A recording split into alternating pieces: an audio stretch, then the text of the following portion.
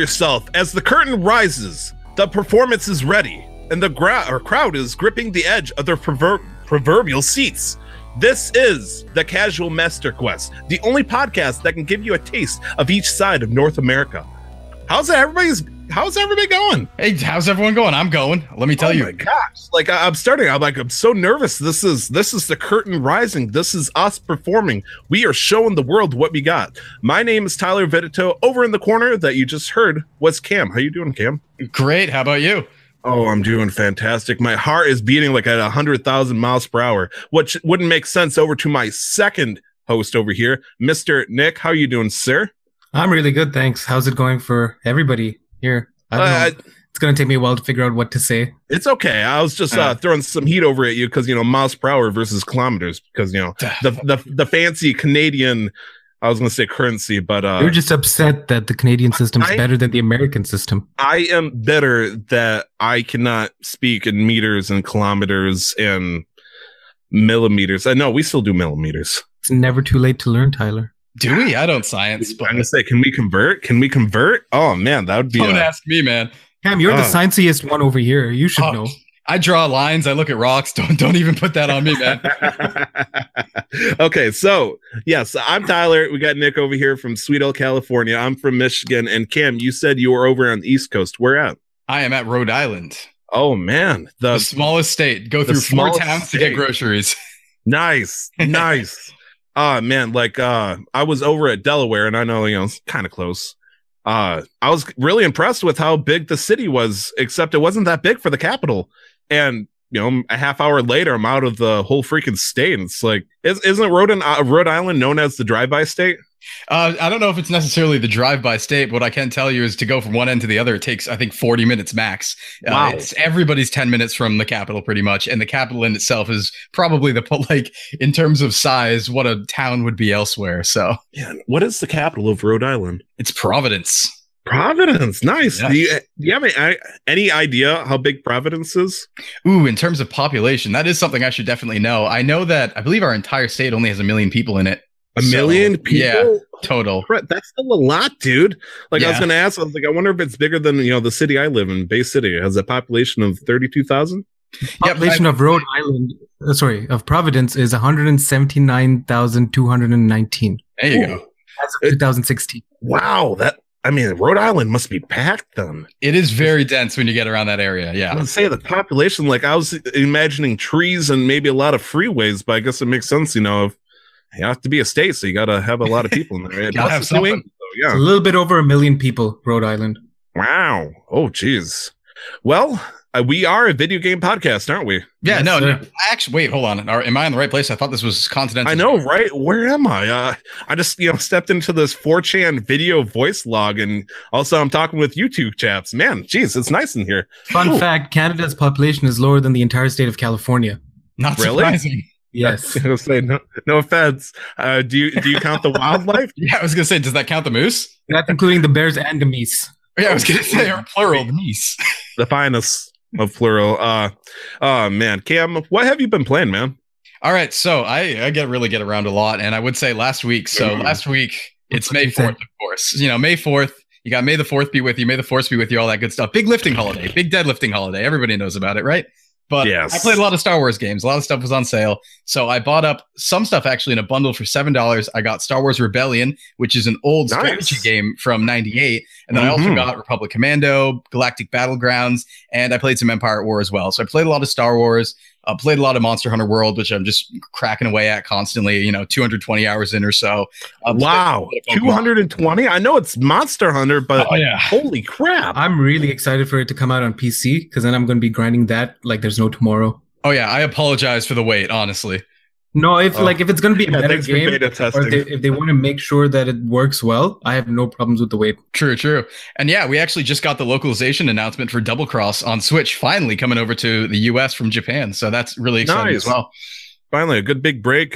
So many games that, hang out in Japan that we hear about and we love and enjoy and we hear so much about never makes it to America. Yeah, and that's the kind of niche that I exist in terms of like gaming and sort of that. I trend towards JRPGs and that sort of thing. So I'm always looking, I'm always waiting. I got all the Twitters of the localization companies. I'm all ready, waiting on the publishers to just bring the good stuff over because I got to get it injected right in my veins. Damn weeb. Yeah, exactly. For me in particular, the biggest thing was Super Smash Bros. Melee, because there are so many cool characters I love playing on the GameCube. But then I'm like, hey, I like playing as Link, so I play Zelda games. How do I get Marth? Oh, I don't. I'm not permitted to because it's not in English. Ness. I didn't know where Ness came from, so learned all about Earthbound and Mother and all that, and as it turns out, I wasn't able to ever play it until recently. I got to play the cool translated version. And then I found out I hated Earthbound with a passion. Oh my gosh. I know. Hot take. I hate Earthbound. It's a terrible game. Don't do that to yourself. You want to qualify that? Let's hear the explanations. Get some good deets going on. Oh boy. I dedicated a whole hour and a half in Arcadia Academia for PSVG, but you know what? The battle system on that is very simplified, but also convoluted in such a way that I just found it tedious. It's the same thing over and over. I feel like the spells with it were cool, especially the psi spells or the PSI, whatever you want to call it. I was a real big fan of PSI rocking, but I don't know why the whole battle system didn't click with me. And also, I did not like the way how you use the menu. The menu mechanics, like pushing the right buttons and selecting the right item to use for this very specific situation, was kind of frustrating at times because it feels like there was no like, hey, you should use this here, or I just got to make sure I'm at the right place and moment to use an item. The storyline I thought was cute and funny because it was trying to use the quirky. I don't know, how would you describe Earthbound in terms of story and plot development? I think quirky is actually a good way to describe it. I think it was weird. Yeah, the way I think about it in terms of Earthbound, it's one of those games where if we look at it nowadays for the first time, if you play it for the first time now, there's a lot to be desired, mostly because it has more of a historical impact and cultural impact back when it came out of being something unique and something very interesting for the genre. Because a lot of the JRPGs we were getting over here were the kind of cut and dry standard fare of let's do the Final Fantasy, let's do the fantasy settings and that sort of thing. So it was really unique and really actually a breath of fresh air to get something like Earthbound. But I can understand now coming at it. If I came at it today for the first time, I could definitely say like, yeah, it was okay. It was a good time, but it wasn't anything groundbreaking. It wasn't anything extremely amazing or anything like that. If it was a 10 to 15 hour game, I would think it would be fantastic. Things are moving along great. Looks good. Has funny story plot moments and all that stuff. A lot of, the humor that they incorporate is almost like my own, and maybe I feel threatened, even though this game was made before I was born, I believe. It was around that same time period, and I really liked Undertale. And obviously, Undertale was a sort of homage to the way Earthbound was built up. Very much so, yeah. Like, the more I think about it, everybody compares Undertale to Earthbound, but no one really played Earthbound as much as, Undertale went crazy in sales. Earthbound, has a cult hit for it. Yep. But I mean, the inspiration's there, even to the point of one of the most famous tracks from Undertale is adapted from, the soundtrack of the Mother games. So we have a lot of situations like that. And that's honestly, it's something we see a lot nowadays, both in the video game world and in other worlds where, the new reboot product will come out and we don't see the adherence to the original in a lot of cases. 30 hours though. That's how long that game takes to beat on a good night. And I don't want to spend 15 hours grinding and doing, grinding bosses or not bosses, but, super difficult monsters and pray to God that the sword, Pooh's legendary or super duper sword drops from this particular Martian. It was infuriating. It's like, I have a what % chance to have that drop? Now, as someone that plays Monster Hunter World, you know the grind, if this monster dies, there's a % chance I'll get this cool loot. And that's great. But I don't know why. I like that in some games. I did not like that in Earthbound. I think actually Nick could say a lot about it too, because I know I've heard a lot about the grind in things like Destiny 2 as well, where you just have to. It's whether you're in the mindset or not. There are definitely some. I totally understand. I'll put it this way: grinding is not the best thing. It's not something that's optimal. It's not something that's like in and itself enjoyable even, but you kind of put up with it. In some cases, you don't consider it. So I know, having been brainwashed by Pokemon at a very young age, I got into grinding as a sort of just, I'd do something else. I'd grind on the side and not really pay attention. You sort of zone out, and that makes it not so bad. But if you don't have that instinct, acceptance. Yeah. But if you don't have that instinct developed, it becomes very difficult to play those games. I have that developed. I play RuneScape for, that is like Grindmaster 2000. So the idea that I did not enjoy the fact I had to grind, in Earthbound, it was just something about it. It just did not click with me the right way. When I say it's a terrible game, I over exaggerate, and I like to ruffle people's feathers, particular people I know, but it is my true and honest, opinion that I did not like Earthbound, and I feel like it was for reasons I believe other people could share. Yeah. Do you have anything to say on this, Nick, in terms of like the grind and that sort of thing? Because like I said, I've heard at least there's a very big grind in Destiny 2, especially I've actually heard the new expansion. You have to think of grinding as like having a crappy job, and then what makes it worth it is the paycheck at the end. I was gonna say, you mean a job? One or two jobs, whatever works for people. But no, so like in Destiny specifically, what happened with with Destiny 2, what happened with the base game was that they were appealing to the casual player, which would be fine if it was a single player game, and you could run through the story in a couple of hours. It doesn't work for an MMO style RPG where you want people to continue playing and you want people to have a reason to play. So when everybody can get the same loot with such low drop rates, and from doing activities that you don't even need to be good at, or you're not made to feel special, it just kills the game. And that's what happened. And so before this expansion, they changed some of the mission rewards. There's a weekly mission that's super hard, and they made it so that some people did it 50, 60 times a week and didn't even get it. And that's been great because it gives you a reason to play the game again, right? Because you're grinding for that specific weapon that can only come from that. So if you're not good enough, or if you don't put in enough time, you can't get it. And not good enough. You mean not lucky enough, I hope. Not lucky enough, not good enough in the sense that you don't want to... You still got to do the thing in order to get the chance for it. So, you do have to be good enough. You're right. Yeah, and also... expanding on the not good enough, what I mean is with the new DLC, they finally implemented a rank system for PvP. So you have to get to a certain rank to get a certain weapon that's really, really good. So you have to be good enough there. And my feeling is that they've been afraid to do that since the start of launch of Destiny 2, just because they didn't want to drive anybody away. But the fact that you can have exclusive weapons and exclusive rewards is what gives people a reason to get better and to play more and to go from casual to casual hardcore players or hardcore players. So the grind is important, but it depends on how it's implemented. Yeah, there's been this big conversation recently, especially just in the world of video games as well, where we've noticed on and on and on again that whenever a game that has drawn in a fan base casualizes itself to appeal to a more casual crowd, you generally will find that core fan base betrayed almost. They'll feel betrayed. They'll feel scorned. Because no, wouldn't that be crazy? And you made it casual. That's disgusting. And it's this thing where you see it over and over again with a bunch of different companies, a bunch of different games, where this casualization of the market appeals to a broader market, but that core that you can always rely on starts to become disillusioned. And it's definitely marketing in terms of a balance between what you want to have in a game that will appeal to the core crowd, but also to appeal to a new casual crowd who will want to get hardcore. Because that's the end goal, I think, that you want to strive for.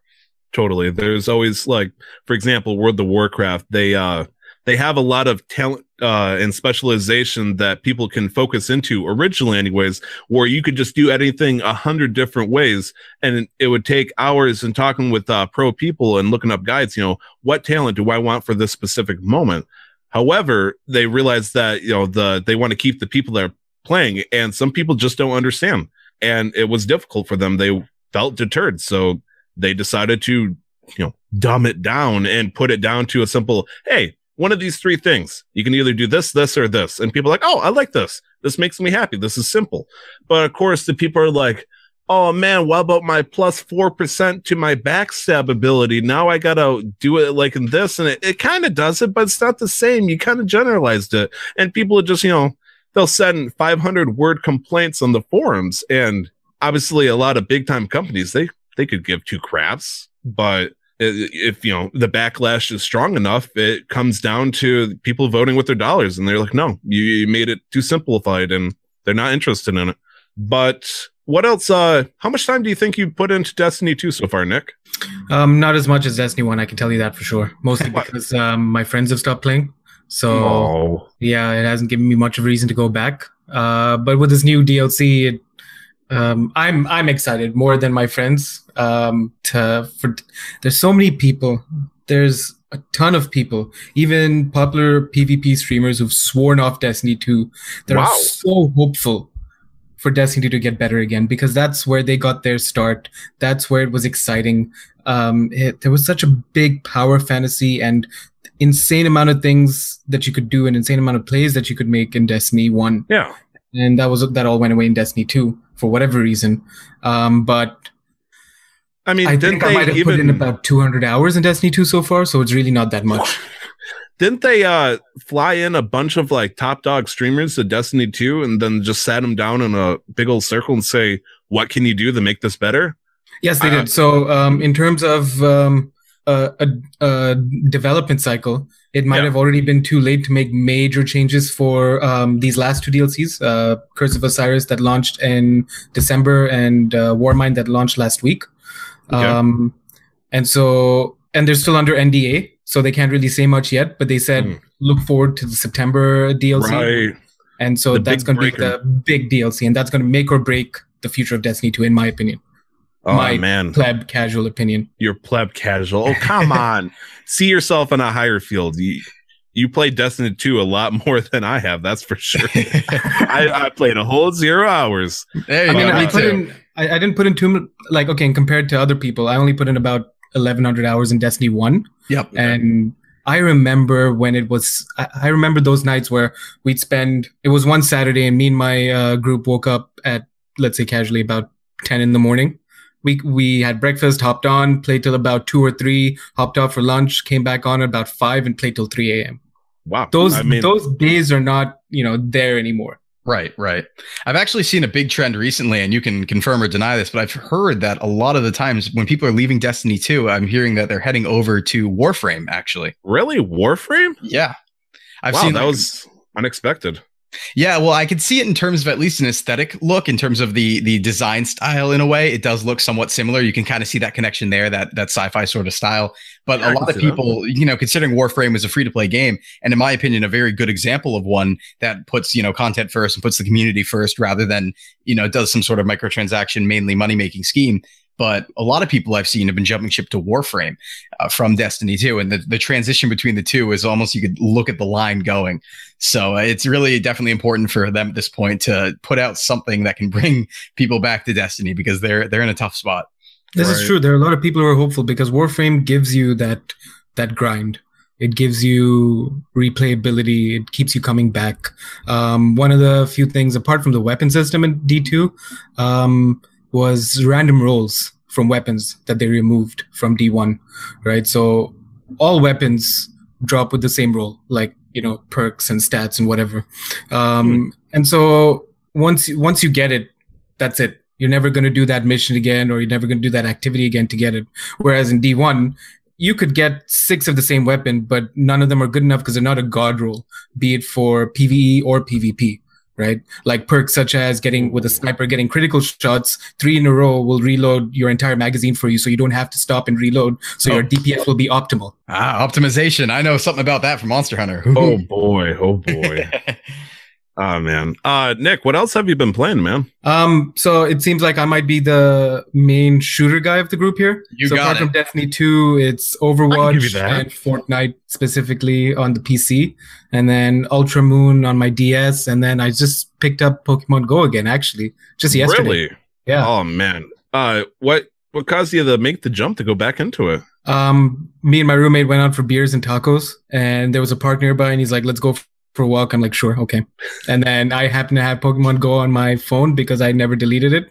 And so I just opened it up again, and there was a bunch of things to do. And I was like, okay, this seems grindy. So they've even a mobile game understands grind better than Bungie does for Destiny 2. Oh, The man. virus of Pokemon Go comes back once again. I mean, numbers going up makes you feel good, and there's different ways of making those numbers go up and different, ways to implement a system. So for me, I love Pokemon Go because I like seeing numbers go up. Give a sucker a few candy, and all of a sudden it jumps up 40 CP. I was like, yeah, okay, sure. I love Pokemon Go because I have no choice but to love Pokemon Go. Like I said earlier, I am absolutely brainwashed by Pokemon. I don't have a choice in the matter. We even joke amongst my friends. I kind of swore away from mobile games because, I do more with core games, consoles, PC, that sort of thing. But Pokemon Go is the exception. Any rules I have for any other mobile game go out the window. Do not apply here. Do not apply. Pokemon. Have you guys gotten Latias yet? Yes, I have every legendary, so almost. No, I was I'm playing like level 7, so... Okay, so you might not get that Latias.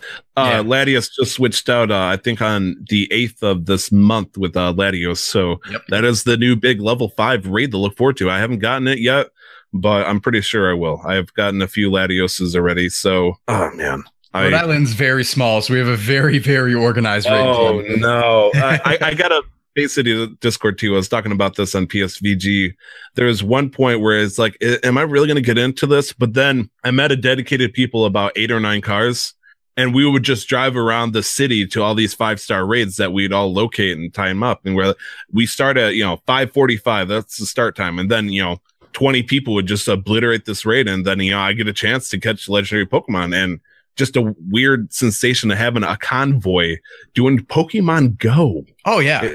It was definitely early on, I think, especially when the raids first came out, one of the best multiplayer experiences I've had in a game of any kind. I was meeting up with people, in person. We were going out to get food and stuff. People would jump into my car. We were going to raids. It was a great time for those, for the first 3 weeks of the game. And then again, when raids came out, that was like some of the best times I've had in a multiplayer game. I was really hesitant about the idea of doing raids. It's like, there's no way I'm going to convince, 4 or 5 of my friends to come do this. But it's like, I don't need friends. I got people as desolate and desperate as me to find alternative forms to meet up. Like, we don't even talk to each other.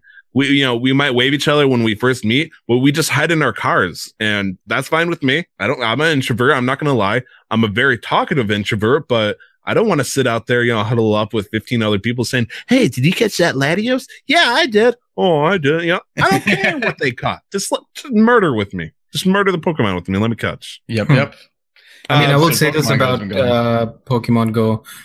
Say what you will about like mobile phones and technology and what it's doing to people. That's one conversation, I feel. But what the future of gaming, I feel, is moving towards to, especially with the rise of VR and AR, or at least the focus being placed on them.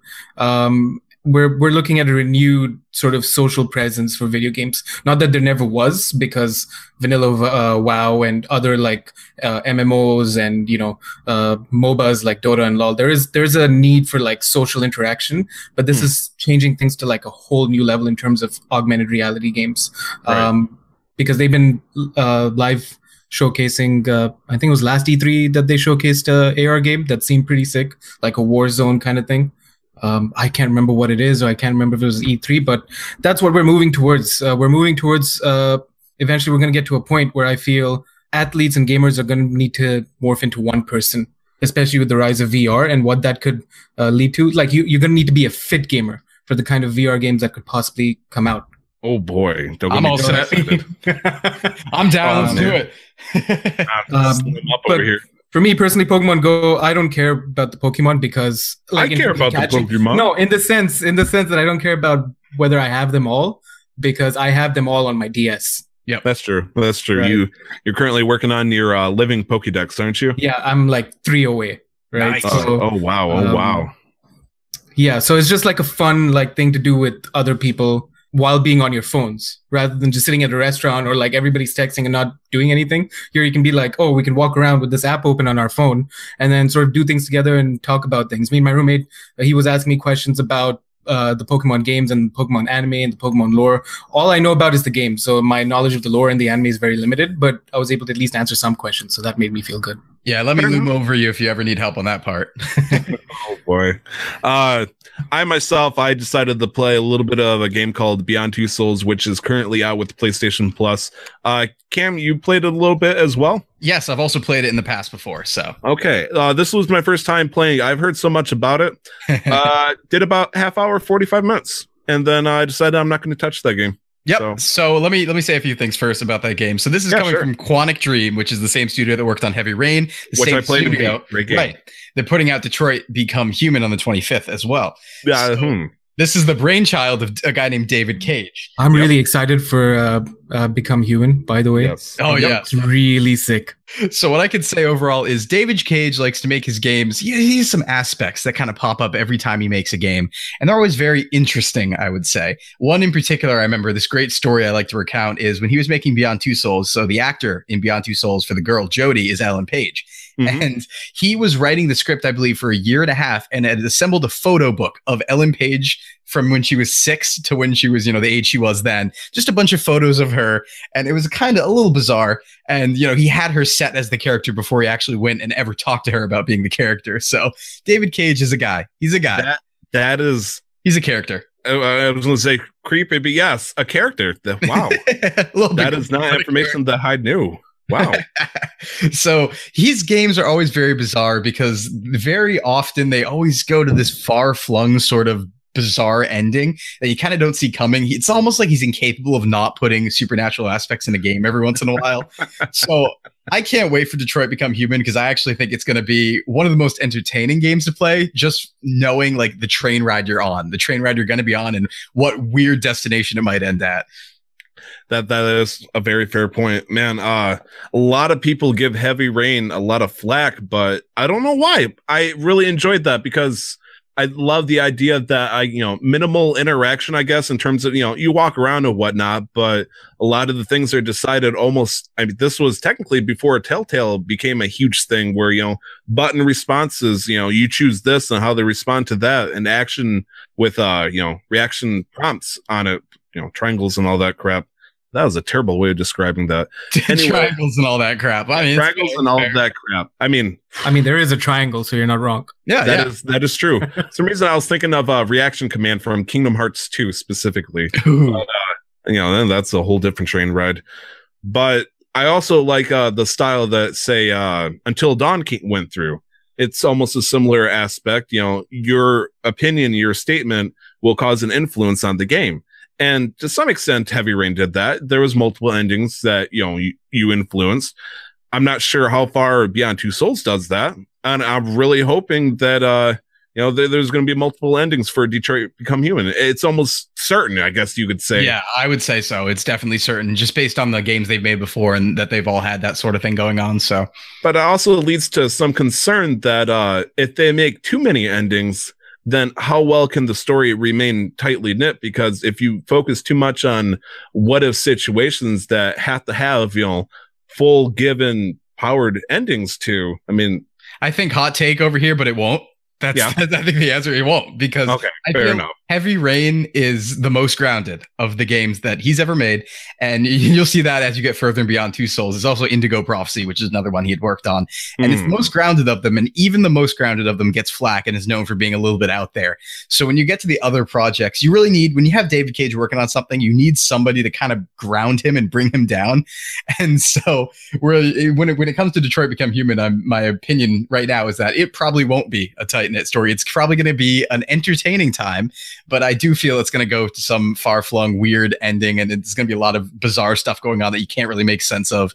And either way, I'm going to be buying it, enjoying it, and actually potentially enjoying it on YouTube. So that might be a thing going on. So not a bad decision. Yep. Beyond Two Souls was part of the PlayStation Plus. However, there was a Humble Bundle that offered a lot of Sega and Capcom games. So I decided to jump into that. $15 got me Valkyria Chronicles Remastered for the PS4. Have either of you played or watched the anime for this game? I am as well versed as you can be on Valkyria Chronicles without actually having played the games.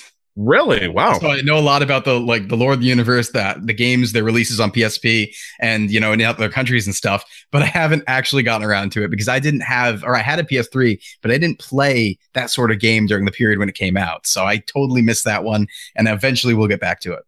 It's an amazing style and take of an RPG strategy, I guess you could say, because I haven't played so much Fire Emblem nowadays. Everything is turn-based and whatnot to me, that, you attack, you do your action. When you're done, now it's the enemy's turn. But Valkyria Chronicles offers a almost like a transition of responses, because you can move your character around, scout with the gun, but if you move within an enemy's range, they can just unload on you until you're ready to officially start your action of shooting them, in which case they can respond to you. They can, so there's so much stuff that you got to consider whether or not you want to move into something's range, because it can be lethal for you, even if it's your turn and you're supposed to have the advantage. And, another, I guess in hindsight, I see that as a Dungeons and Dragons thing, where if you move towards or away from an enemy, you can either trigger a reaction or a opportunity attack. And it's natural in real life that they would do something like that too in Warfare, but we don't see that in what's supposed to be a turn-based strategy. And of course, the anime storyline was freaking fantastic. Oh my gosh. If you don't ever plan on playing the game, the anime is wonderful. Valkyria Chronicles, people, do it. Jump on it. Go. Yeah, definitely get on that series too, because there's more on the horizon coming. I actually believe one just recently released in Japan as well. I do believe the fourth one is in the works if it's not out already. So yes. So, and that's really interesting. And the other thing cool about Valkyria Chronicles, well, there's two things here. The one thing, it utilizes a really interesting sort of cell shading in the graphical style. And the cool thing about cell shading, this applies to Wind Waker and that sort of thing as well, is when you go for realistic graphics, eventually you'll go far down the line and look back and be, that looks horrible, right? You'll look back and be like, oh, what were they doing going for realism? But cell shading graphics actually last a lot longer. For a lot of people, they'll feel that they hold up visually longer when you go for that sort of style. So there's that there. And there's also the cool conversation regarding that, like you said, the turn-based RPG kind of thing, where, we had our original turn-based RPGs, but so many different games now are spinning off the traditional JRPG style of turn-based, because they found that that's the basic almost, but you can add so much flavor to it in a bunch of different ways, and how movement works and how battle works and how even targeting works in terms of area of effect attacks in games like Trails of Cold Steel and things like that. So the genre itself is advancing, but it's still kind of a relic of the past. And I'm a big JRPG fan, but I do know a lot of people who have so much trouble playing them just because of the turn-based style. So right. I'd definitely like to hear what you guys think about how turn-based games are doing right now, especially from Nick, because I know you play a lot of shooters. So I'd definitely like your opinion on turn-based stuff. There's a game, what's it called? The new South Park game. Yes. That's entirely turn-based as far as I remember. Yes, and I haven't actually played it, but I've watched a lot of gameplay of it. And that seems like an intuitive, fun take, modern take at least, on the turn-based, or at least not like a revision. They didn't try to reinvent anything, but the way it seemed like the way they did it, they made it fun rather than seem tedious. I remember trying out a few older ones ages ago, and it just didn't click with me. Yeah, I think that was the first one, Stick of Truth, which I believe was a 2013 release. I could be a little bit wrong on that. Sounds about right. Yeah, they actually used a similar style that Paper Mario did, where you'd have turn-based attacks, but you'd have actions within those attacks to power them up, sort of. And that's just one way to advance that turn-based style of combat, but everybody loves Stick of Truth for it. A lot of people felt like it was the Paper Mario game that they had lost because it changed styles. Yeah, you can go that way. Sure. People have gone that way, but the second one then actually implemented a grid system, and people have differing opinions on that one.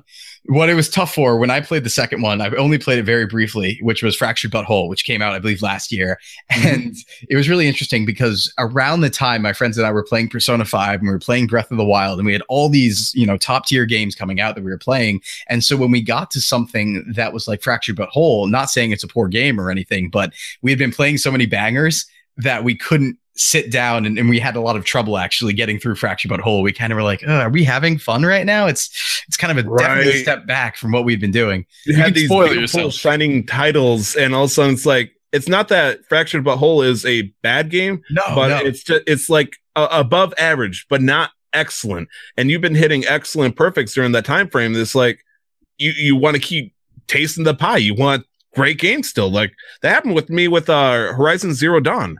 I wanted to play Horizon Zero Dawn, and I was playing Yakuza 0. I got maybe a couple hours in Horizon, but then Zelda happened.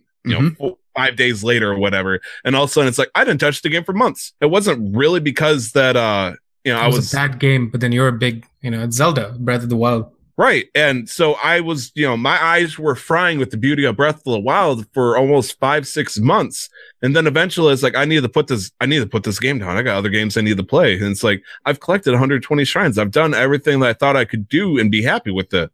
And then, I picked up other games and I'm like, oh man, Yakuza 0. I mean, it's a great game, but it's not Zelda. Yeah. It's not Zelda. And then, Nier Automata. Actually, I still hate Nier Automata with a passion. Another hot take. Oh man. Yeah, we're gonna have to fight at some point over that, but we can do that okay. Time. It's okay. It's one of those games I really want to play. I think it's a fantastic game for anybody that can enjoy it, but it's not Zelda. Yeah, I'll go with that one. But definitely, you guys will find out soon enough. My experience with games is fairly limited. So a lot of these titles I have vague knowledge about, but it's all going over my head a little bit. Mm-hmm. So yeah, I'll be throwing in the parent opinion, because I'm like, oh yeah, that's really cool there for you, bud. Yeah, okay, cool. You enjoy that.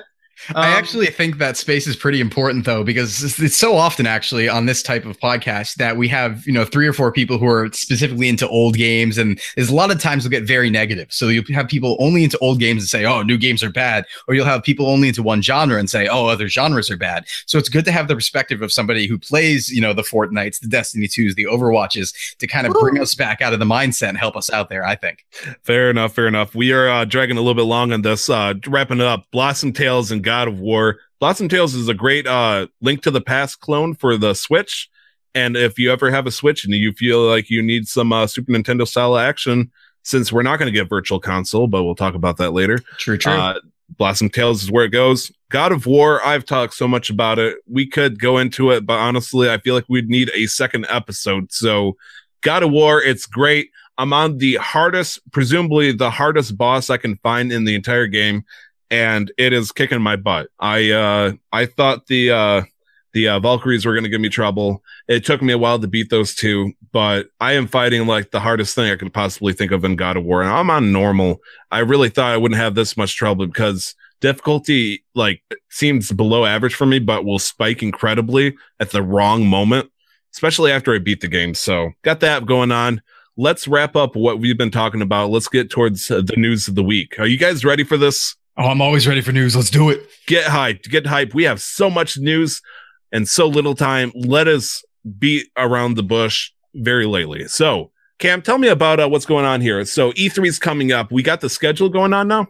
Oh, yeah, finally, actually. Sony finally announced that when their showcase was going to be just a couple days ago, and we had everybody else up until that point, but it looks like this year we're actually going to have 7 conferences, and Square Enix is back on the stage for the first time since 2015. So that's looking to be very interesting. E3 is always the best time of the year, in my opinion. I think it's, it's all holidays packed into one. The most wonderful time to be gaming. And, 2015, that's a long time for any big development company. Yeah, and it's definitely the case where a lot of the times we'll see these it's hard to what you kind of call them, like the Activision Blizzards, the Square Enix, they're the publishers / developers sometimes, right, where they'll come every once in a while with a show when they feel like they have enough material for it. And this year, Square Enix definitely has enough material for it. So that's looking to be an exciting little twist. So far, we've had confirmation from Sony, at least, they're not going to show any new hardware. So it's likely PS5 is coming out further down the line. We might see that next year or in 2020 or something like that. But it looks like we're not going to have hardware this year, which I'm a big hardware guy, so that kind of hurts. But yeah, Sony's focusing on the big 4 games they have coming out, and everybody else is bringing their funk. Nintendo's in a position where they could potentially just, throw on all those stones of the gauntlet and just rock the world. So, oh boy, we're going to do this, huh? Yeah, we're going to do this. Sony's sorry in advance. Feel so good anymore, Microsoft. Oh yeah, no, more like Microsoft to be the one fading out. Fair enough. Oh gosh. No, oh, wow. Okay. When you're talking about 2015, you're referring to Square Enix? Yes, I am. Now, I'd like to point out that the reason why the last time they talked in 2015, that's when they were talking about Nier Automata, or yes, it was Hakuna Matata. They had to go dark out of shame. I'm sorry, Cam, but the facts are facts. You can't say that about Platinum Games. You can't do that. Look, Platinum has a lot of wonderful games. All of them. Nier Automata is like the redheaded stepchild that probably should stay in the basement for a few more years. I'm sorry. But Square Enix can talk. All I can say is that it saved the company. It was so successful, it saved Platinum Games, and they gave credit specifically to Square Enix for doing that, saying, hey, you know what? This partnership was the best thing that could have happened after the cancellation of Scalebound, which was... I was going to say, probably about the same level of enjoyment I would have gotten out of it as a canceled game right now. But what's it called? Nier Automata ended up selling 2 million, which was well above what they expected. Oh, yeah. And it saved Platinum, as what they said, basically. Kamiya over at Platinum said it so much in an interview that, you know, he really credits that game with helping them out of a rut. I mean, Nier was such a cult classic, especially over here on our side, ever since, you know, it started on the PlayStation 2. But, you know, a lot of people, you know, myself included, I've never heard about this game before, you know, the series in general. So when I played this game, it came with a fresh mind, and just what I saw was just mind-boggling and awesome. But have you guys ever played the PS2 games? Oh, you're talking about the Drakengard series. Is that what it's called? Yeah, so it's really bizarre how the whole continuity works, because you have Nier Gestalt, which is on PS3, but then on PS2 they had the 3 Drakengard games, which are connected in the same universe, but are a completely different story with a completely different like setting almost. Like there's a lot more fantasy going on there. Really? Yeah. So the Drakengard games are very, very difficult. Actually, the ending of Drakengard 3 is, I think, the hardest thing I've seen anybody attempt in terms of beating a video game. One of the hardest things that is just like required story to finish. That's not some crazy bonus challenge or anything like that. It's unfair. It's unrealistic, but yeah, the early PS2 games, I haven't touched them, but I've been looking to pick them up. I do a lot of collecting, but I kind of put a rule on myself where I only buy things if I find them out in the field when I'm like at yard sales and such, to kind of make it more of a hunt or more fun. If I find it on Amazon, it's not as entertaining. So I've been looking. All right, fair enough. Let's skip down the list just a little bit. We'll tackle everything. Daniel De Matteo. How would he even pronounce that name? Daniel De Matteo? Maybe DiMatteo. It depends where he's from and what the heritage is there. But that sounds Canadian. Nick, resident Canadian expert, could you give us a proper pronunciation? Daniel DiMatteo. Oh man, he got that right on the spot. Thanks, There's not even a single forbidden U in there that only appears in Canadian words. Wow, you got that down. I'm proud of you, Nick. I read somewhere, or I saw a picture on the internet some time ago where somebody was changing their language settings, and it went from UK English to American English, and in brackets it said simplified. Anyways, DiMatteo pieces out of GameStop as the CEO 3 months into his job. Wow, talk about a quick turn. Like a lot of people know, and it's been, you know, well written on the wall, and it makes sense. GameStop has been very slowly sloping downwards in terms of making the finances meet because of the upward trends of, you know, virtually downloaded games. Yeah, you know, it's a thing that people need to accept. People love to download their games now instead of buying it physically, and of course that is the main dependence of GameStop in making their money. And so crisis is starting to hit. They decided to put Daniel, who was one of the co-founders, up to the plate. And then 3 months into, you know, being big boss, no, I'm out. Peace. See you later. He flat out quit. I'm not sure if there was just a meeting behind closed doors that happened where he just kind of threw down the towel and said, I'm out of here. And they just don't want to discuss it just yet, because I couldn't find anything else about this besides, you know, the public announcement that he booked her. Yeah, I was looking into, some of my friends would have connections. If there was an internal reason given, which there are in some cases, I could maybe get my hands on that. But I've been looking around. I don't have anything yet. But what I can say is that, you know, GameStop and most of the store retailers are in actually a rough spot, and especially GameStop, because that's their main venue. So, of course, you have the problem where Amazon offers 20% off, you know, pre-order games when you have Amazon Prime. So that's already, okay, I'm getting it for free shipping, and I'm getting it for a cheaper price than I would if I went to a store, and paid with tax in some cases if you're in a taxless internet state. Best Buy does a similar thing with the Best Buy Gamers Club, and you can also get 20% off. However, GameStop can't do that because they only sell games. So it becomes the most expensive option.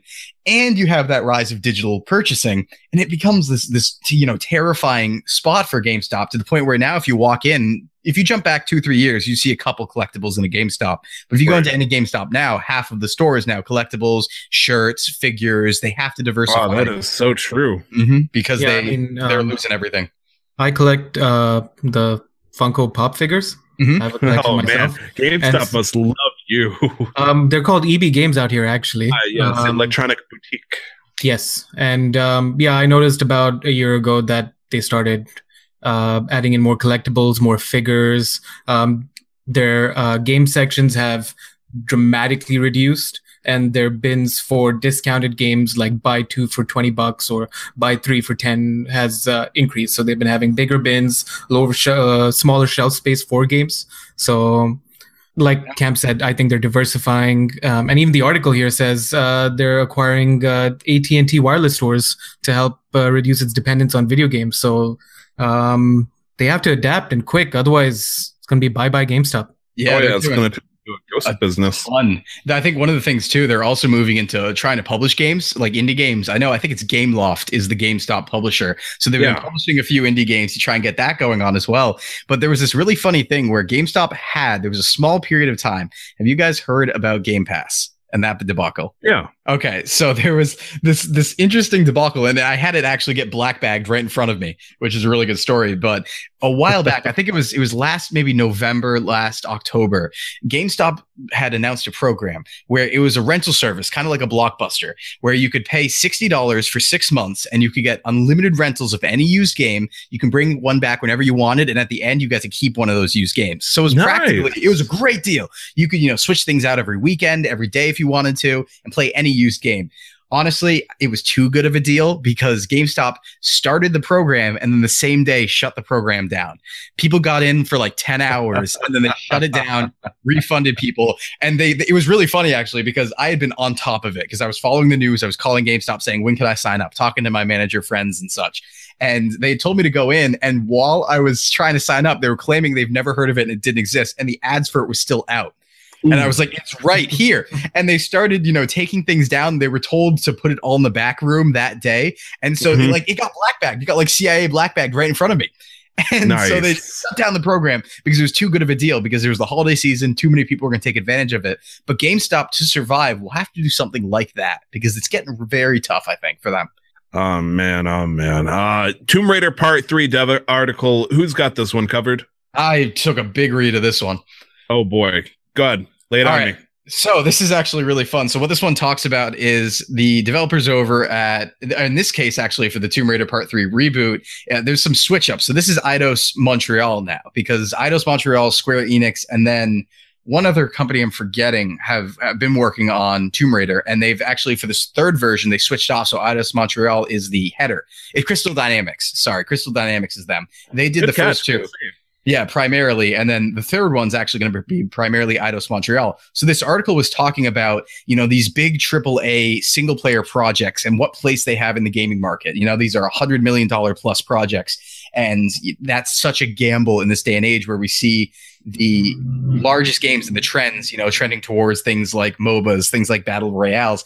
But one of the big contentious points of the article is that a lot of people are suggesting single player games are dying. And this has been a suggestion that has been very, very big for the last year and a half, because we've seen, the rise of battle royales and Fortnite and such. But I believe personally that is a bunch of hogwash. Single player games are not dying. I'm willing to really go into that. But the article mainly was just talking about, what it takes to make a big AAA game at this point, the amount of money they need to put in, the amount of marketing they put in, and that hit or miss that they can hit makes it a very, very risky maneuver, and that games might need to be changing. Yeah, because it talks about the sequel to Deus Ex. Yes, Mankind Divided. How it was great critically, or at least in general, but it failed to perform commercially, right? Yeah. Completely failed to play commercially. And we're seeing this trend not only with single player games, we're seeing this trend in general. Like the common belief is that arena shooters are dead now. So, Titanfall 2, Destiny 2, Halo 5, because the spotlight focus is on, battle royale games, Fortnite, PUBG, H1Z1. And the ones that are, I'm sure, are going to come out at E3. Like, we're going to go into E3 and get. No, this is going to be the year of the Battle Royale. Yeah, at least 6 Battle Royale announcements. The year of the Battle Royale. See, I'm not excited. As much as I love Fortnite, I'm not excited, and I'll tell you why. Because PUBG Battlegrounds won Game of the Year as an unfinished game. Well, who did it win Game of the Year too? Because I was going to say, all the very important publications gave it to Zelda, as they should have. I was going to say, Legend of Zelda Breath of the Wild was almost unanimously declared, but when it came to PC gaming, definitely people look up when you got PUBG, and it's like, it's not even officially out, guys. Wait that till 2018. Actually, my gripe is not that it won Game of the Year, but it won Game of the Year as an unfinished game. Yeah, it was incomplete technically. Like, it should have gone to anybody else. It could have gone to, even if it didn't go to, Battlefront 2, of course. It could have, honestly, it could have gone to Battlefront 2. No, please. Aside the criticism, because it looked like a fun game to play, but then the loot box crisis hit. But anyways, then we're going to go into another full-fledged conversation, drag everything on. But yeah, no, I don't believe. I'm not too excited for the amount of battle royales we're going to be getting, but there are a few ones that look fun, like Radical Heights, if anybody's seen any gameplay of that, where it's like a game show style, like 80s retro game show style battle royale, and it just looks crazy fun because it's super janky and poorly optimized, but it's free. And it's not as buggy as PUBG was or still is. So Radical Heights is actually by Cliff Bleszinski, who's the guy who did the God of War series. And Cliffy B, old Cliffy B over there, has a nice penchant for trying to jump on trains a little too late and trying to jump on big trends a little too late. So he believes the Radical Heights will be the third pillar, where you have your PlayerUnknown's Battlegrounds and you have your Fortnite. I can tell you it's most likely going to be the maybe 15th pillar, because it's actually lost 80% of its player base within the first 2 weeks, because it was announced and then came out, I think 4 days after the announcement. It came out in early access because he had said it was a passion project. It was a passion project for the studio. And this was coming on the heels of announcing they were shutting down everything related to Lawbreakers. 5 months, I believe. They said they've spent 5 months into it. And it's like he was like, there is gold in these mountains. And he's staring at like a giant hole in the ground. It's like, sir, this has been all mine. We'll find it. We'll introduce bikes. Well, their last game was Lawbreakers. So and you saw how that went. And that was trying to capitalize on what's it called? Was that even a Overwatch type game? Are you talking about a TV show? Or are you talking about? No, I know you're talking about a game. Lawbreakers was bad, not bad, but it just didn't do well. Didn't do anything. Put it lightly, it's almost a AAA level game that had a high peak in the past few months of 20 simultaneously played players. Oh yeah, it was 20 people. There's like 20 good friends. They just throw together a huge LAN party and somebody's developers, honestly. Like, this game's good, guys. I swear. They couldn't get over it. But they shut it down. They shut it down and then immediately turned on their heels. They said they couldn't support free to play on it. They didn't have the resources. Then immediately turned around and said, passion project, though. How about a battle royale? That's where we did in a few months after we heard that PUBG did a good job. So Radical Heights is, as far as I'm concerned, already dead. But the thing going into E3 is that we're going to have the real big other Battle Royale competitors come out. So we're most likely going to get announcements that maybe Red Dead 2 has a Battle Royale. Call of Duty and Battlefield will probably have Battle Royales. And we'll have these big name guys coming at it, and we'll see what space that fits into in regards to PUBG and Fortnite. But yeah, the article itself was talking about how these experiences now are becoming the most popular thing. And the one thing I would say is that we do go through waves of generational trends where, MOBAs were the best thing in the world for 3 to 4 years. Battle royales are not going to last forever. They're likely a trend just like that as well. No, definitely not. But they came into the spotlight at a time where social media is at an unprecedented peak, right? Where connections and just how you can enter and watch people on a virtual space. That's what's led to its popularity. But I will make a prediction in terms of Epic Games. Do it. Come on. Expect something to do with, because they have full control and so much experience with their Unreal Engine. What they've been doing with Fortnite is they've been changing something daily. Like they've been adding or removing something daily as the season's gone on so far, right? And we're only week 2 of the season. And so they have a PvE version called Save the World, which is like a tower defense kind of thing. Which was the original Fortnite game, Which is the original Fortnite, and it didn't do so great, but it wasn't terrible. It was just It was like above average, slightly above average. But because they have this platform now, or this base, expect them to do something different that's not a battle royale, and expect them to make like maybe a full-fledged MMORPG or a full-fledged looter shooter. That's what I think Epic Games is going to at least announce. Ooh, that's a call. That's if not Fortnite on Switch. Man, living dangerously over here. Jeez. Yeah, I like it. Let's get those dangerous predictions in. I like to make big assumptions without any knowledge. So. It sounds good. It's better than being milquetoast as far as I'm concerned. It's better to make the crazy ones than the safe ones, because when you're right, you can be a prophet. Yep, true. We will turn to you. You heard it here first. May 13th, 2018, 3 p.m. PST. Happy Mother's Day to everybody out there. Also, Nick makes the most glorifying prophecy. We are starting to get a little long in the tooth. I'm going to blast through these last couple of topics here. SNK announced the Neo Geo Mini with 40 games. Have you guys played a Neo Geo before?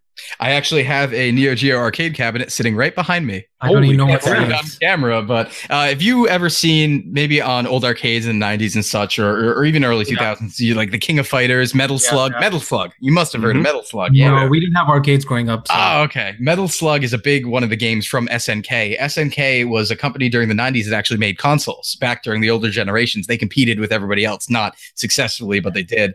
So they are big on arcade cabinets. They're throwing out a mini arcade cabinet, kind of like the Nintendo, the NES Classic, kind of like the Super Nintendo Classic. And they're throwing it all on a little arcade screen with sticks, with the stick controls and the buttons. And they're putting their biggest games all on it and stuff like that. So I wanted to throw that on there in terms of news and stuff, because here we have an old console manufacturer getting back into the game for a mini console to capitalize on what everybody's doing right now. We have the Genesis one announced recently. So, there's gold in these hills, sir. The hole is deeper. Hopefully they can keep up production. Yeah.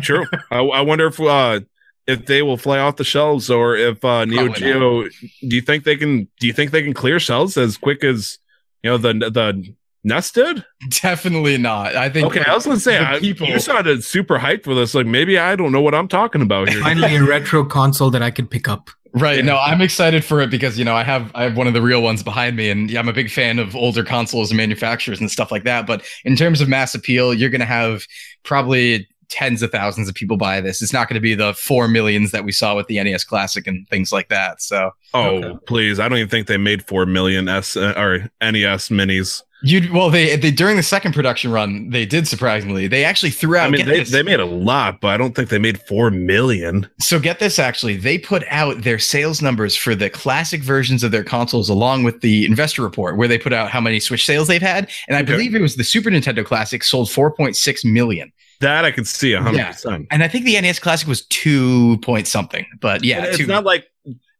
I'm sure people still want the dang thing, but they won't make anymore. It's like, so they turned their, Raspberry Pis and all that stuff, which is what I end up doing. I said, screw it. I got a Raspberry Pi and I made everything from scratch. Plenty of other ways to play NES games, honestly. So, but yes, SNK announced the Neo Geo. Do we have any idea when it's coming out? There was not a date released yet. The games that were on it, the games list of things that are on it wasn't even released, but I did find some information on it in a Reset Era thread, which is kind of the successor to what's it called that went down very recently. Man, I'm forgetting the name of it. It was the big leak site that everyone NeoGAF had the big scandal, and NeoGAF was kind of taken over by Reset Era. So all the developers, little leakers, throw stuff there now, but they apparently have a list only on that thread for what games are on the system. So it's very early stages. They just announced that it's coming out. We'll still wait on release date. We'll still wait on price and all that. Likely to be somewhere in the $60 range maybe, but other than that, it's a cool little console coming out. So fair enough. Oh boy! And to wrap it up with my current favorite system right now, Nintendo Switch apparently has a nice little piece of hardware. It's not a malfunction, but rather, I guess, a backdoor feature where people can hack it. Always a way in. Can hack into a Nintendo Switch now without being able to implement some kind of patch. So this cannot be fixed by software, which means these Nintendo Switches, the first generations that come out, could potentially become a much higher thing in price because people can hack it. They can install homebrew and stuff, I'm sure, in the near future.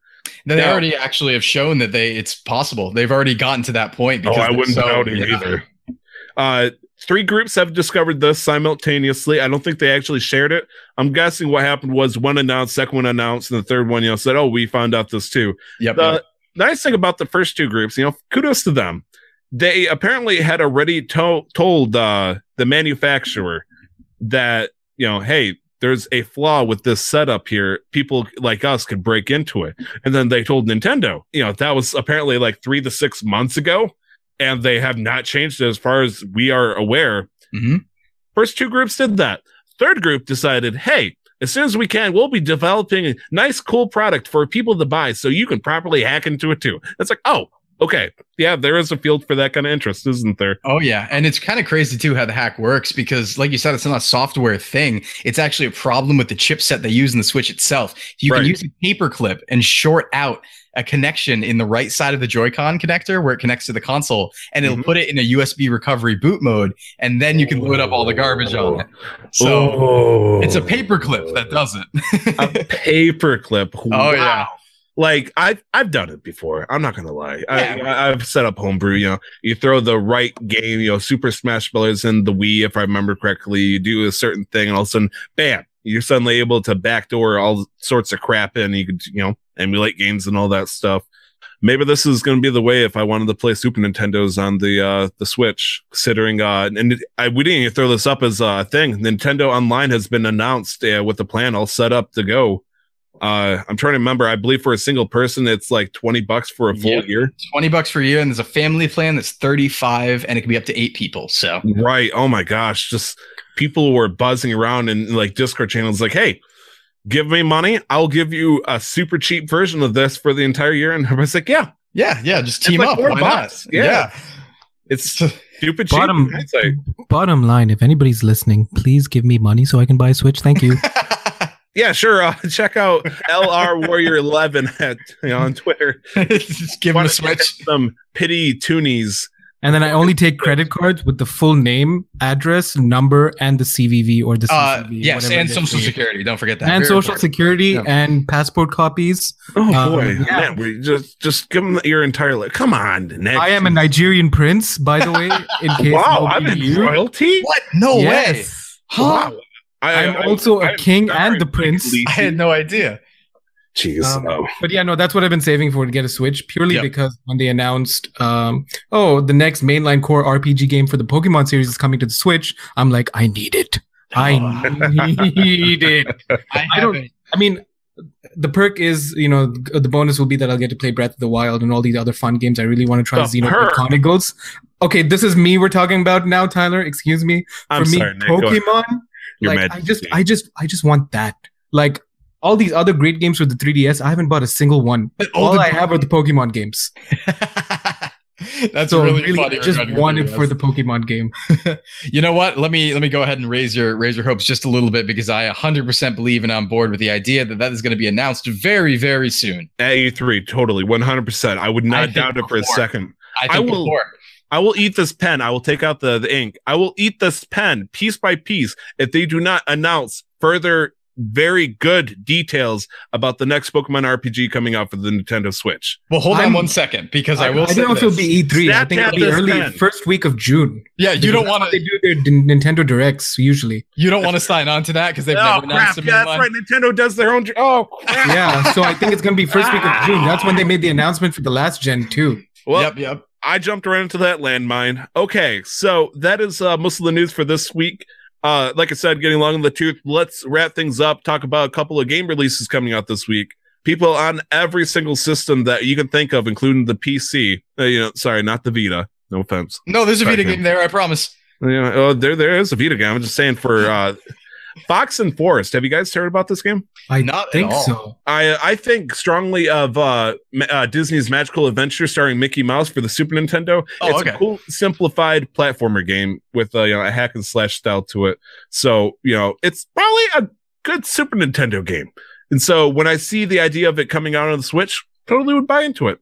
Something to look forward to. On the Switch, we got Battle Chasers Night War, which has been advertised like crazy. Still don't know what it's about. Yeah, that's also on the PS4, Xbox One, and PC right now, I believe. Okay. And then there's Garage, a game I still don't know about. It's weird how when games come out for the Switch, I have no idea what they are about. Because typically it's an S2S or a Steam to Switch kind of thing where, it's been good on the Steam and it doesn't need advertising, or they just want to make more money, so they port it over to the Switch.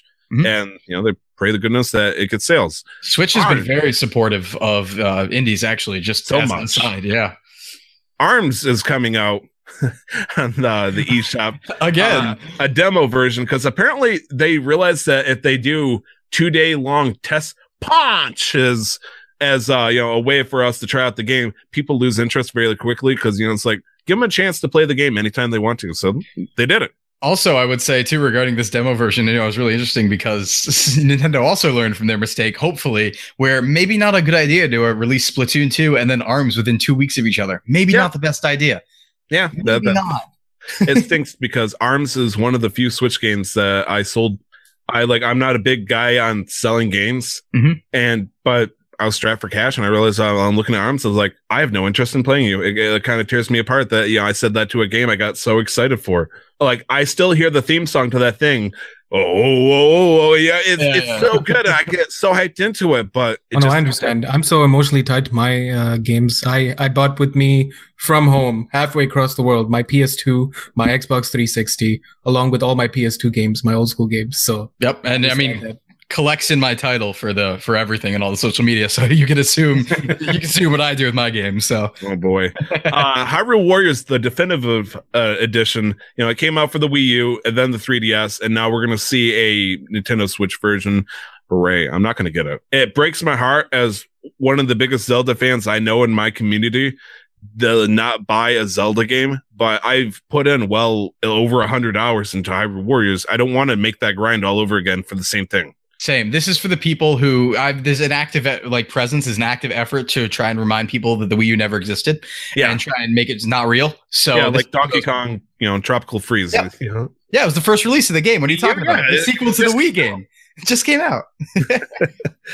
Finally, for the Switch, Little Nightmares, a good, simple game of horrors. Have you guys ever heard or played it before? Yes, I've seen this actually at a few presentations. This was a very, very horror-inspired, a cartoony and horror-inspired game. I could not, I played Inside, and I've played, what is the other game that's... Limbo, yes. Yeah. This game. Yeah. This I don't do horror games at all. Like, I couldn't get past the first elevator scene of Dead Space. I just shut down the game immediately.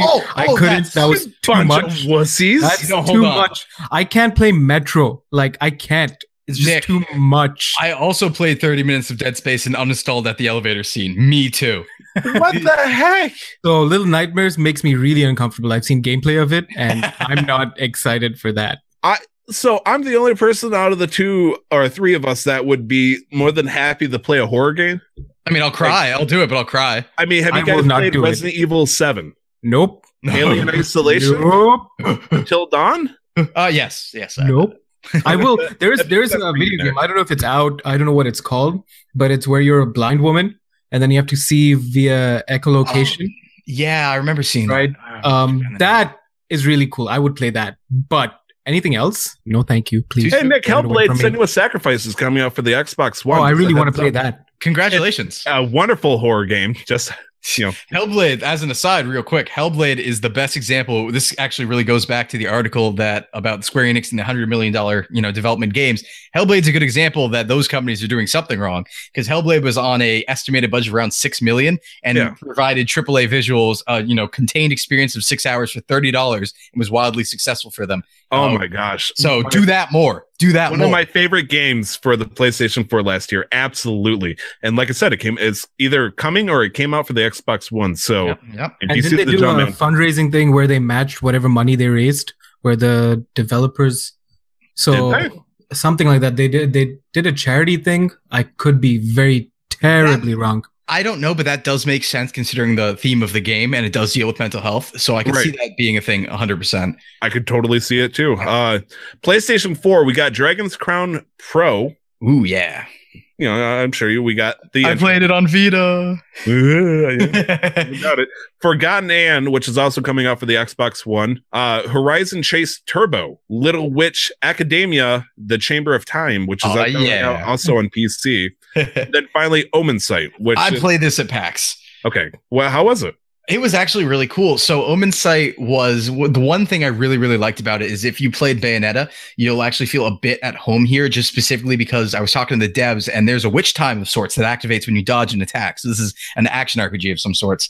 And when you dodge, it activates Witch Time. And I noticed that, and I was to the devs, I was like, is this kind of like Witch Time from Bayonetta? And they're like, that's exactly what we were going for. You're like right on the nose. So close. So honestly, the combat in Omen Sight, for being an indie game, felt incredibly tight. Incredibly tight. Like, I can sell it on the combat alone. Yeah, sell it on the combat alone. The story, if I remember correctly, deals with you're trying to figure out the murder of a king or some political figure, and you meet up with a resistance group, and you have to go through the stage and try and find out who did it. But it's an action RPG of sorts. So I was definitely have my eyes on that one, mostly for the combat experience. But yeah. Okay, fair enough. Nick, is there any games coming out for the Xbox One?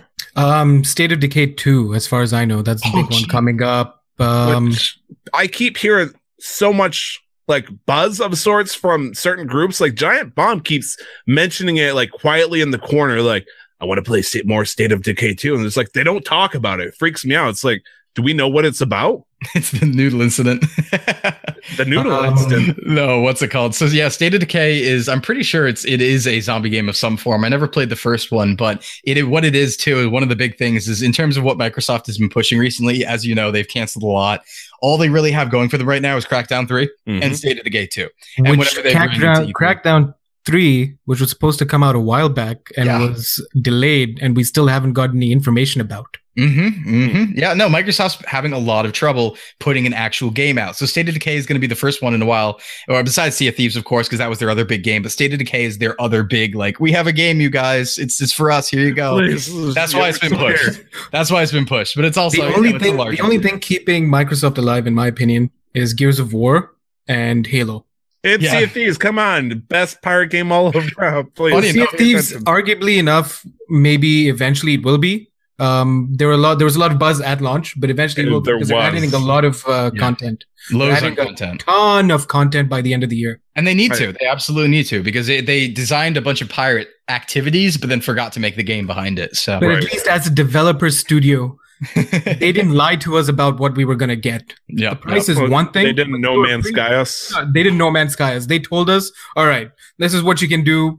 This is as far as you can, like, that's it. And that was it. And they didn't tell us, they didn't lie to us, they didn't make any promises. The problem that people had or still have is the price tag. So until there's more content, I can't justify buying. Yeah. Yep. And if you want, you can always game what's called Xbox Game Pass it, which is for $10 a month. Yeah, you get all that access. So that's another way to grab it up. Should you do it for that game? Probably not, but if you really want to try the game, at least you can have a 14-day trial on it, see what it's like. Yeah, we did that for the trial, me and my friends, and we had fun. It was like we'd play Fortnite for a couple of hours, and then we'd go to Sea of Thieves for an hour or two just to like unwind, sail the seas. I was always the toxic one. I wanted to fight everybody all the time. I wanted to ram my ship into everybody's ship because we had no loot, and we would lose nothing to lose. Nothing to lose. Everything to win. And they also had nothing to lose either. They'd just be sitting around like, man, there's supposed to be a treasure here, and all of a sudden, some guy's galleon would just ram right into your sloop and say, "Hey guys, where's your stuff?" Is the dirtiest thing I've ever done, but I loved it. Wait, do what? Spawn camping people on their ship. Oh, that's dirty. That's dirty. Well, at least there's nothing to lose because there's no progression system in Sea of Thieves. Yeah, pretty much. It's all cosmetics. So the only thing you have is a bitter aftertaste. For the PC, Far Lone Sails, which kind of sounds familiar, like a certain game we were just talking about. I've never heard of Lone Sails. I've never heard of this game either. Worlds Adrift. I'm assuming games. These are games that rise above the slew of 100 Steam games that probably came out this week. But Worlds Adrift is an MMO sandbox. Oh boy, players MMO. can explore the game's vast open world of floating islands, wherein all in-game objects have their own weight and real-time physics. Oh, it's a sandbox. Yeah, it's a creation game. Make the things, make the cool things. Oh boy, can't wait. I might have played that at PAX actually. I put this as a joke, but since we have a professional collector that's a big fan of the Vita, I decided to put these old long dead doorstop systems for the 3DS. Shin Megami Tensei Strange Journey Redux, which doesn't quite go up there to the level of Kingdom Hearts titles and stuff. 2.8 Final Chapter Prologue. But they're getting close. That's getting close. This is a remake of a DS game, Shin Megami Tensei Strange Journey, and this is the SMT series, which has been going on since the Super Nintendo, and it's the series that Persona spun off of. Right. So there's a lot going on there. Strange Journey is a great game. Like, do not get me wrong. If you still have a 3DS and feel like buying games for it, even though it's, some odd years old and we want it to die, then you can go ahead and pick up Strange Journey Redux because it's a great time. And on a side note for the 3DS, Dylan's Dead Heat Breakers. It's That's a right. demo, I guess. I would play that. Yeah, that's something I would play. No, What is sarcasm. I have no idea. Okay, fine. Whatever. Zero clue. You pull that one out there. Out of respect to Cam, for the Vita, Data Head, Zombie Warfare, and Inksplosion coming out for the Vita. Here's the thing about the Vita. I only care about the Vita for the Japanese games and indie games, which whatever, they can do their thing. Those Can we get some Fs for respect, please? Pay respect. Yeah, please. No, Fs for respect, because I went to my local GameStop and they finally took the Vita games off the shelf. I'm one of the biggest supporters of the console. I love it to death. Arms of an angel. See, I don't know how to feel because I never owned a PSP, and so I thought about Really? a Vita. I've never owned a PSP. Or a Look, Vita? No, so I've No had one owns a Vita. I own a Vita. I still Good haven't man. turned it on my yet. consoles in my lifetime have been a PlayStation 1, PlayStation 2, the Xbox 360, Xbox One, Nintendo DS Lite, 3DS XL, and now my PC. Wow. Oh, yeah. I'm kind of feeling regretful now that we're going to potentially end this podcast with the Vita being the final topic. Kind of leaves a sour taste in my mouth. All right, we need to do something else. We should talk about how good the Vita is. That's a good idea. Let's do that. Yeah, let's talk about how great the library is. Has anybody played Golden Abyss Uncharted? It was Yes, I have. fantastic. I never played it. So it was one of those early Vita games, though, where they decided to use every gimmick the console had. So there was, back touchscreen, all that sort of good stuff going on. So Yeah. it was, but it was an Uncharted game. If you liked Uncharted, it was definitely the full experience because the Vita was amazing in the fact that even coming out back then, it provided between like PS2 and PS3 level visuals. So great stuff there. But I'm in it mainly for the Japanese games. West developers fell flat on providing support to the console, but And that is your Vita hour. So we're going to wrap it up over here. In the future, if you want to contact us with questions, comments, concerns, or praises, complain if you want. Good luck with that. If you want a response, though, you can email us at casualmasterquest@gmail.com or hit us up on Twitter at MasterQuestPod. I swear, Nick, I tried to put Casual Master Quest. It was too big of a word. So I just put Master Quest Pod. that's Yeah, good. that works. I like it. I love you. All podcasts and gaming can be found on our YouTube channel, which we will link on our Twitter. Unfortunately, because we don't have 100 subscribers yet, or we haven't passed so many days, we can't have a custom link yet. We will. Don't worry, we will. It's coming. There's also going to be cameras coming, at least from my end too, because I don't want you to be the only one on there. I don't want to leave you alone like that. Let's say I shaved my beard. I feel naked out here. I'm not at my prettiest. I'm really feeling self-conscious. I don't want us to be the face of Casual Master Quest. I need our Mount Rushmore over here. I need my cam in my neck here. Yep. Soon enough, though, I can find myself, and so can you, on Twitter at 2timestyler. It's all letters, no spaces. Nick, where can we find your work at? Primarily, I'm on Twitter at LRWarrior11. Okay. And I'm also on Mixer at mixer.com/LRWarrior11. Yeah. I do want to When do you point out stream? that. Go ahead. I was going to say, when do you stream? Right now, like super sporadically, or right. like really random, just because like I've got a 6-week intensive course. But after that, I want to get at least 2 or 3 days, like, set in stone and for a few hours each. Sweet. Yeah, Yeah. fair enough. So for Nick, LR Warrior 11, that's all one word. Cam, Yes. what about you, baby? Where can we find your work at? Ooh, thank you. You can find me over at Cam Collects on Twitter. That's one word. Should be easy to spell. CAM and then Collects. You can find me also there on twitch.tv/Cam Collects. Right now, I stream Monday nights as well as Saturday morning. The Saturday morning slot's at 9 a.m. The Monday night slot is either going to be 7 or 8. I'm working out a summer stream schedule, but what I'm doing right now on Saturdays is going through the NES library and playing the biggest games I never played. So it's me playing for the first time, very prolific games. That is not family friendly. Just a not safe for work notice there. Not a family friendly stream. It's a Wild West out there. It's a Wild West out there. It even says "Welcome to the Badlands" on my tagline there. Monday Fair nights, rotating whatever I want. I think tomorrow, actually, or I shouldn't date us, but on Monday, I'm probably going to be starting with Monster Hunter World special events, I think. So that's going to be whatever I want on Monday, but that's where you can find me. And yeah, feel free to follow me, DM me, ask me any questions. I love talking about consoles and all that. So hit me up. Yeah, your other podcast. You want to give it a quick plug-in? Yeah, sure. I also I run and actually produce another podcast, and I'm doing a bit of double dipping. But my friends and I do a similar news-related podcast. A lot of numbers, a lot of industry analysis with heavy banter. It's very explicit, and that's over at Into the Video Game, and you can find that on iTunes, Spotify, Google Play Music, Stitcher, all the fun places. We have a website over at intothevideogame.libsyn.com as well, and that's all my spots. Man, this is our first episode, as everybody is aware. So that is going to probably be the reason why we're a little bit longer than the hour I was expecting. However, hour 15 minutes, hour 20 minutes, not that bad. Not that bad. Not that bad. Not that bad. So I hope you guys enjoyed this. I think I had a heck of a time. Wow. This was actually a lot more fun than I was expecting. I'm so used to the pressure and the professionalism, but we've been kind of chill, just chatting away, having a good time. Yeah, you just got to let it loose, let it all out. Just let it hang. Gosh darn it was great. Gosh darn it, yeah.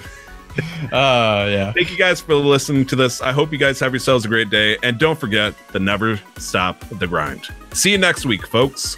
Bye-bye. Be safe. Love you. Love you too.